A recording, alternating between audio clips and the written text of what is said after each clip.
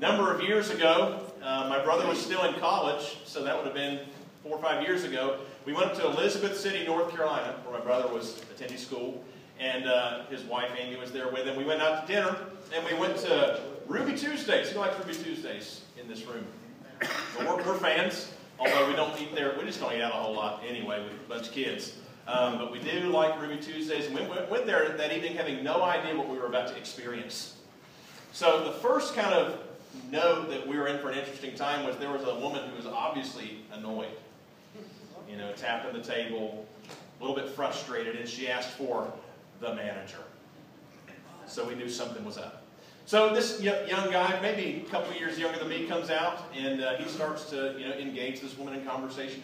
What is the problem, ma'am? How can I help? Well, she is really up in arms about the salad bar, because she comes to Ruby Tuesdays for the salad bar. And she began to use very colorful, very descriptive language to describe why she was upset about the salad bar. One of the things I remember her saying particularly was she was talking about the tomatoes. And I don't know how she could tell this. Maybe she was a trucker. But she said the tomatoes looked like they'd been run over by a semi-tractor trailer. And she was very angry. The sad part was that this gentleman, he tried. He offered him a free meal. He offered him another free meal. But in the end, there was really nothing that he could do to solve her problem. It was beyond his ability to fix whatever was broken in this situation. Today we're going to talk about an event in the life of Mary and Martha that they believed was beyond Jesus' ability to fix. They knew he was capable of many wonderful things, but had serious doubts that there was anything he could do to make this right. But by the end of this story, we're going to see how Jesus' mastery over what we all fear not only brought life to her family, but to you and to me as well. And what do we most fear in this life? Death. It's death. We prepare for it. We're concerned about it. So our story begins with a tragic event. Mary and Martha's brother, anybody know his name? Lazarus. He's fallen ill. He's fallen gravely ill. They immediately send word to Jesus to come and heal him, but Jesus is inexplicably delayed. And as a result, Lazarus slips away. And when Jesus finally arrives, he's got some explaining to do. And the reason why is, number one, death always causes doubt. Death always causes doubt. John chapter 11, beginning in verse 32, when Mary arrived and saw Jesus, she fell at his feet and said, "Lord, if only you had been here. If only you had been here, my brother would not have died." Now Mary knew Jesus well. She knew that Jesus was capable of doing for Lazarus. He was capable of healing Lazarus. They'd seen it many times, people on the brink of death. And Jesus would heal them. They would recover. They would go on to fullness of life. But in this situation, Jesus didn't come. And so her hope died with Lazarus. Sure, she was upset with Jesus, but she was more than despondent. There was nothing that Jesus could do to fix this. This is because she didn't yet realize what Jesus was capable of. How many times are you and I like Mary? When we see a situation that seems beyond repair, it's unable to be fixed, we despair. When it's beyond repair, we despair. When our children were young, they would often stain their clothing. Who's got young ones in the room today? Can you remember a time when they stained their clothing? What do we typically do? You know all the tips and the tricks to get it out, right? But every now and then, they've done something to their clothing so catastrophic that it's beyond repair. There's no way of fixing it, and this isn't even something you can donate to fish. This is something you're going to need a hazmat suit and delicate disposal of, when that happens. And it's beyond repair. But sometimes you and I, we feel like there's something in our lives that's beyond repair. My marriage is beyond repair. My relationship with my children is beyond repair. There's been irreparable damage. My relationship with my parents or my siblings is beyond repair.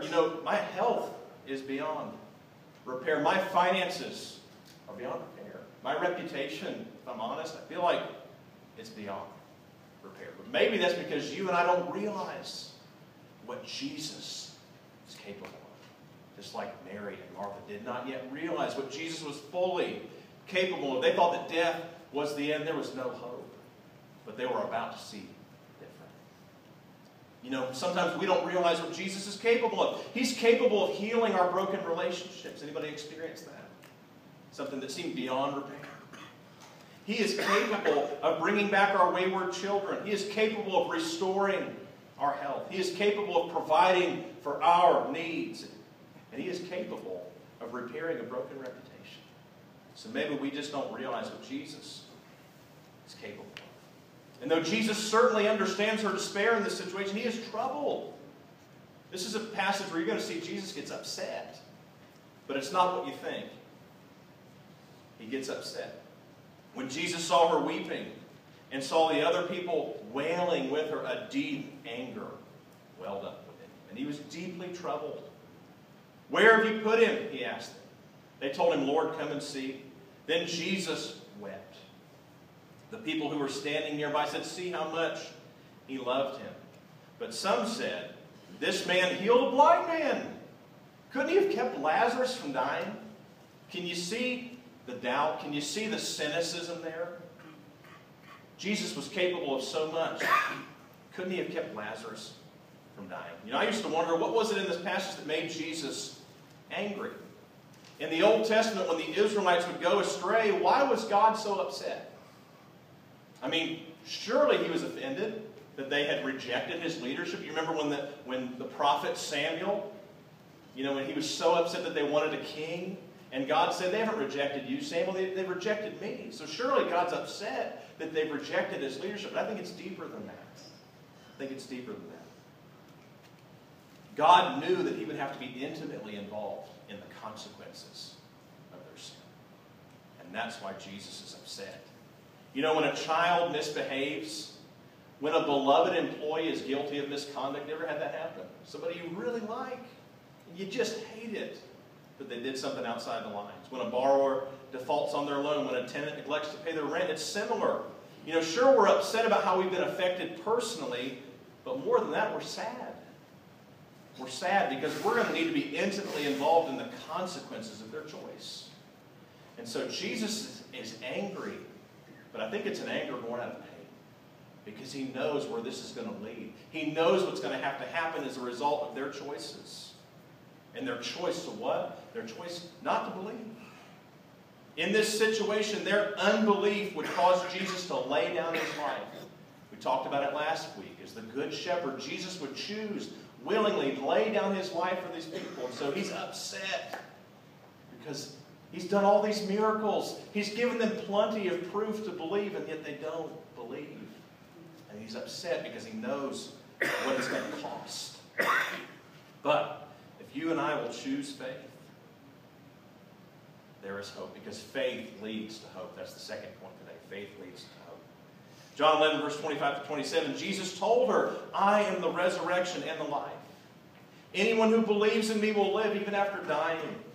Everyone who lives in me and believes in me will never die. Do you believe this, Martha?" And she says, "Yes, Lord." She believes. She believes that He's the Messiah. She believes that He's a great guy. She believes that He has power. But there's still doubt creeping in.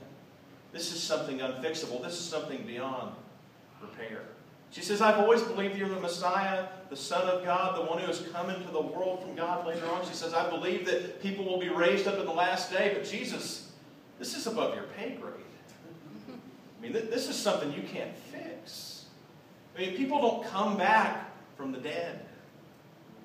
But you can see in her words, there's still just a shred of hope that maybe, just maybe, Jesus can do something about this. In her darkest moment, Jesus gently reminds Martha of who He is. In other words, He's saying, "I'm still me. I'm still me. I'm the person who's eaten with you. I'm the person that you followed. I'm the person that you've seen heal people. Martha, I'm still me." In difficult moments, you and I are tempted to forget. You know, on the mission field, when we would be struggling, we would begin to doubt our calling. We would do what I would call rehearsal or a review. We would review our story. We'd say, you know what? We're struggling right now. We're discouraged right now. We feel like giving up right now. We're kind of tired of the People's Republic of China. Food's okay, but it gets kind of old being there. And we'd say, you know what? But did God call us? Yes, I remember when He called us. Did God lead us? Yes, I remember all the ways that He led us. Did God bring us into training? Did God provide for our needs financially? Did God bring us to this point? Yes, He absolutely did. And it would remind us. And Jesus would remind us. He'd say, I'm still me. I'm the same Lord. I'm the same God. Maybe you've believed in me a long time. Maybe you've believed in me a short time. But I'm still the same Lord. And you can trust me. And that faith leads us to hope. And when the unthinkable happens, as it did for Mary and Martha, they had the following two choices: faith or doubt. And when Mary and Martha, clinging on by their fingernails, chose faith. Even though it was a tentative faith. I mean, it wasn't like an arms wide open, I believe, I believe. It was, I believe, I think. I believe. It was a tentative faith.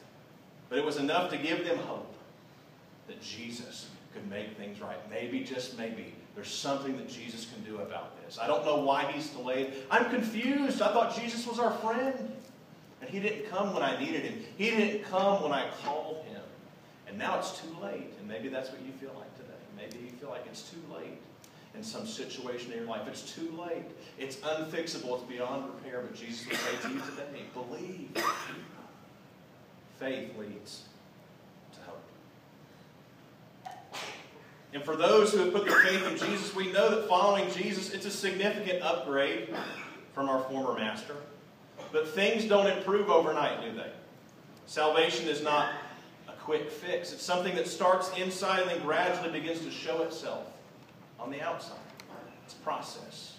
What starts off as a private conviction slowly becomes an outward display of this inward change. Over time, faith and devotion to Jesus begins to impact every area of our lives. And it starts with faith that leads to hope. So the question for you today is, do you believe that life with Jesus is better than life without Jesus? Are you to that point? I mean, maybe you're a little bit older. Maybe you're a little bit younger and you don't see the need. I mean, faith is okay. I'll come to church on Sundays, but I'm not necessarily... Thanks, God. He's helping me along. But I don't know that I'm ready to build my life around Jesus. I mean, really, I'm busy. I've got school. I've got job. I've got to pay attention to guys or girls. And Jesus is saying, put your faith and hope in me. Build your life around me, and that faith will lead to hope. But unbelief's a scary thing. When you choose not to believe, when you choose not to build your life around Christ, it leads to consequences like it did in this story. And consequences that even Jesus wasn't safe from.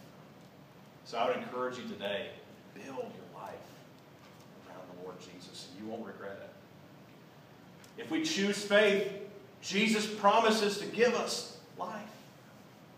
If you'll build your life on the rock, He promises to give us life. Verse 30 of chapter 11, Jesus was still angry. He's just an angry guy in this story, huh? When He arrived at the tomb, a cave with a stone rolled across the entrance. Roll the stone aside, Jesus told them. But Martha, the dead man's sister, protested. Lord, he has been dead for 4 days. The smell will be terrible. Jesus responded, didn't I tell you that you would see God's glory if you believe? And you see how frustrated he is. If they would just, they just don't get it yet. They don't see who I am. They don't understand what I'm capable of. He's frustrated by their lack of belief. And he knows this is necessary. He knows they're going to need to see evidence that he has power over death. Because up until this point, he's done a lot of great things. I mean, water into wine, making bread, healing people. He's done a lot of great things. But this is not something that they've seen yet. And he knows it's necessary. But he also knows what it's going to mean for him.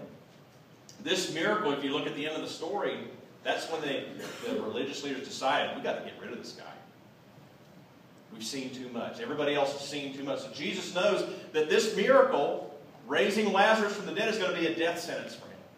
And he knows it's likely going to be a re-death sentence for Lazarus. You know what they start saying after Lazarus gets healed? We got to kill this guy again. We got to get rid of the evidence. We don't need all these people running after Jesus because they were so obsessed with their own position and their own power. But Jesus knows that it's necessary. So Jesus decides. And he says, Jesus shouted, "Lazarus, come out!" And the dead man came out, his hands and feet bound in grave clothes, his face wrapped in a headcloth. Jesus told them, "Unwrap him and let him go." Many of the people who were with Mary believed in Jesus when they saw this happen. So Jesus not only revived Lazarus by returning his physical life, but he opened the door for those in the crowd to find eternal life. So the bottom line today is that Jesus conquered death to bring us life. And not too far down the road, Jesus would give up his own life and die on a cruel Roman cross, and then be raised on the third day to fully and finally conquer death in order to bring us life. New life for you and me. It's not possible without Jesus. But if you and I will allow Jesus to give us life, just like in this story, who knows who else might benefit? You know, if I see Jesus in you, if I see Jesus in your words, if I see Jesus in your actions, then I might choose to follow him as well. Today we're going to hear from a friend. You know, I invited Gene a few weeks ago to come and share his testimony with us, and I wanted you to see an example, because what we've been talking about is that, you know, death brings doubt, faith leads to hope, and Jesus gives life. And here's a man who's going to share with us today how Jesus has changed the course of his life. And my prayer is that it will give you hope today. Come on up, Gene, and share with us.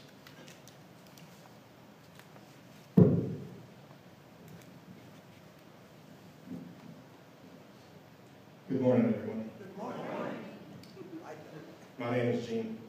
I will begin my story by saying that in my formative years, I was exposed to church in the form of vacation Bible schools and through Wednesday night services as a teenager. I enjoyed the camaraderie and fellowship with my friends. It was a nice break from my home life. My father was an alcoholic, and he was not pleasant to be around. I always felt like I was not good enough for him, and I spent a lot of my time either trying to get his attention or avoiding him when he was drinking. Fortunately, it was at these Wednesday night gatherings where I was led to Christ by my best friend and my youth pastor. I had learned of this fatherly love that surpassed all understanding as I read the Gospels of Matthew, Mark, Luke, and John. I was sure that this is what I needed to fill the unexplained hole in my heart. Things were great for me during this time. I was on fire for the Lord. I could not get enough. My best friend and I talked of going to college and becoming pastors so that we could share this love with the people everywhere. Unfortunately, even though I was sincere, it was to be a rather brief season. As we entered into high school, I was introduced to alcohol and drugs, and they began to suppress my newly born faith. Ashamed of my actions, I kept them a secret from my best friend. Moving through graduation and into college, I was living a double life. My best friend and I were roommates, beginning the journey to ministry. However, I was still the double agent, and the drugs moved into first choice, and alcohol became the fallback, and together they became a lifestyle that I chose over school. I was out of control. My best friend learned of my other life, and we had a falling out. He did his best to help me, but I was 18 years old and on my own, and I knew everything. I left him and school and my faith. The next several years were a blur. I had become a person I couldn't look at in a mirror. My addictions became the centerpiece of 2 failed marriages, and my 2 kids being exposed to nasty custody battles, loss of homes, cars, family members, friendships, and at times my sanity. I had become someone that I was afraid of. I recall reading the 10 Commandments and thinking, I only have one more to break. That is when I had found myself in a familiar yet undesirable place. I was back living with my parents, a divorced, depressed, dysfunctional dad. I attempted to get straight, and I was no longer doing drugs, but I more than made up for this with my alcohol consumption.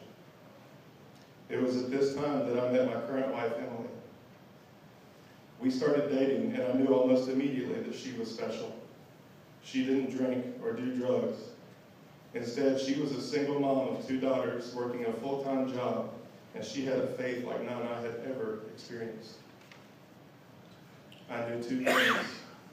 1, I needed her in my life, and 2, that she completely disapproved of drinking. I wish that I could tell you that this is where I stopped drinking. Instead, I started drinking when she wasn't around and pretending everything was great when we were together. I had become good at this way of life. We got married in 2008, and I was forced to reveal my secret life to her. She stood beside me anyway. Her faith in God and her prayers carried us through the next 5 years. It was not a pleasant journey. I became very aware that I was killing our marriage and hurting her and our kids. I started to seek God's word again. I had been praying for God to save my marriage. I remember on Christmas Eve of 2012, I was getting drunk and watching her scramble to get everything wrapped and put together and ready for our kids by herself. I could see it in her face, and I still remember the moment clearly. I could see my wife loving our family by herself, and she was fed up. In that moment, I felt as if I was chained to my addiction and being dragged away, labeled as a worthless husband and father, and I was powerless to stop it. I could not shake that feeling, and on New Year's Eve, afraid to let it be known because I might actually be held accountable, I prayed a silent prayer and asked God to forgive me and to deliver me from alcohol. On January 2nd, 2013, the Lord answered my prayers. I have been sober since then with no relapses since that day.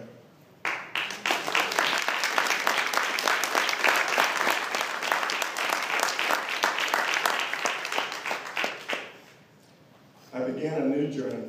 I started learning how to be a husband and a father. I was slowly starting to heal. My wife started to attend Eastridge Community Church with our kids in 2014. Her faith in God's plans for us and her prayers for me to return to God continued. My daughters accepted Christ, and on Easter in 2015, 2 of our girls were baptized, and I came to watch them. I wanted to be there for them, knowing how important of a step that is. Little did I know, God had bigger plans. I watched my daughter's baptisms and then turned to see 2 of my old friends from that teenage Wednesday night group I was telling you about. They knew my past, but they did not hesitate to accept me. Something happened to me that day because 3 weeks later, I was baptized. In the following year, our other 2 kids accepted Christ and were baptized as well. I even had the honor of getting to baptize my son. Suddenly things had changed for us in a big way. I could not believe it. One of my daughters even ran up to our pastor in a grocery store and told him, "My daddy is not the same man."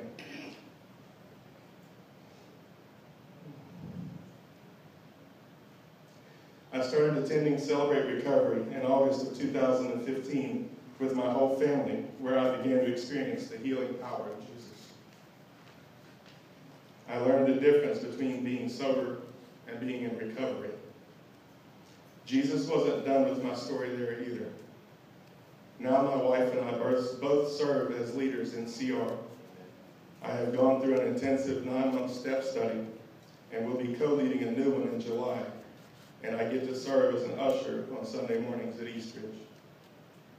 And the idea that my best friend and I had about the call to ministry, my best friend is a chaplain in the Navy. And as for me, I was blessed to be enrolled at Luther Rice Seminary in February of this year, where I am pursuing my BA in religion with a minor in ministry. In John chapter 10, Jesus said, "My purpose is to give them a rich and satisfying life. I am the good shepherd. The good shepherd sacrifices his life for the sheep." He did just that for us. I was an alcoholic and a drug addict for nearly 20 years. But Jesus had a plan for my life. He took my mess and saved me from my sinful nature. He has, He does, and He will continue to do the same for anyone that will call upon His name.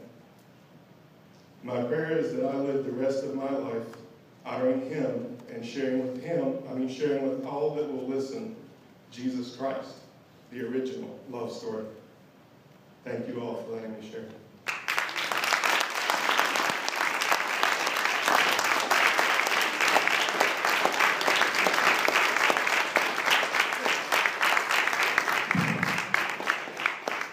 Thank you, Gene, for sharing. And kind of as we wrap up the service, I'm going to ask the musicians to come back up and give me some background before we do the final song. We'll give Jeff a minute to come on down. Just want to, on a personal note, to each person in this room, if you have not yet made that life-changing decision to make Jesus your Lord, personal Lord and Savior. When I was a kid, I grew up in church. When I was a teenager, I didn't really get it. I thought it was just about being in church, but it's about having a relationship with Jesus. And so in closing, there's 3 final points I wanted to share with you, and that's number 1, that all have sinned. You know, every one of us in this room has sinned.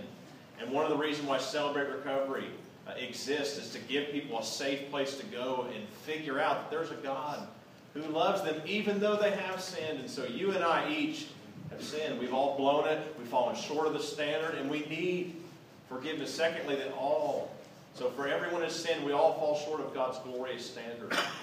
And then the second point is that we all deserve death. None of us deserves to go to heaven. None of us deserves to have an abundant life that Jesus has promised to give each of us. We all deserve that. But for the wages of sin is death, but the free gift of God is eternal life through Jesus Christ our Lord. And then lastly is that all can be forgiven. You and I can be forgiven because of Jesus' sacrifice. So in just a moment, we're going to sing a hymn of invitation.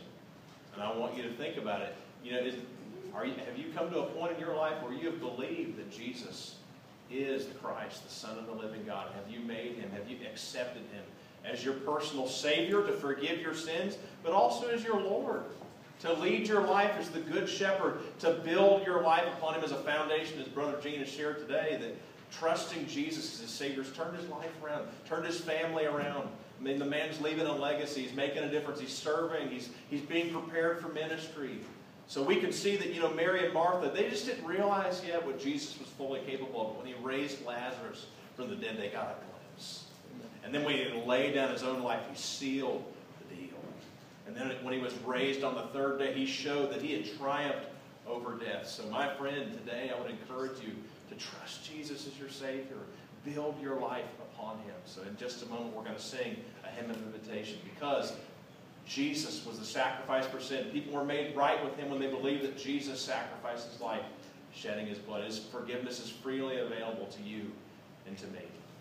Let me pray for you, and then we're going to stand and sing a hymn of invitation. God, thank You for this day, the special Easter morning that we've had so far, and the good breakfast and the good time with friends and family. But God, it's so important right now that each person in this room, as they're hearing the sound of my voice, that You'd move in their lives through the Holy Spirit. Somebody in this room has not accepted Jesus Christ as their Lord and Savior. My prayer is that today would be the day that they would not leave this church. And if they do get out the doors, that they would find a family member or me or some trusted spiritual advisor, so that they can get it cemented, that they can put their faith and trust as You and be identified as a Christian. And to let people know that they're going to build their lives on the rock that is Jesus Christ. And that they're going to trust Him to do incredible things in their lives and their families and their communities and their schools. We love You, Lord. It's in Jesus' name I pray.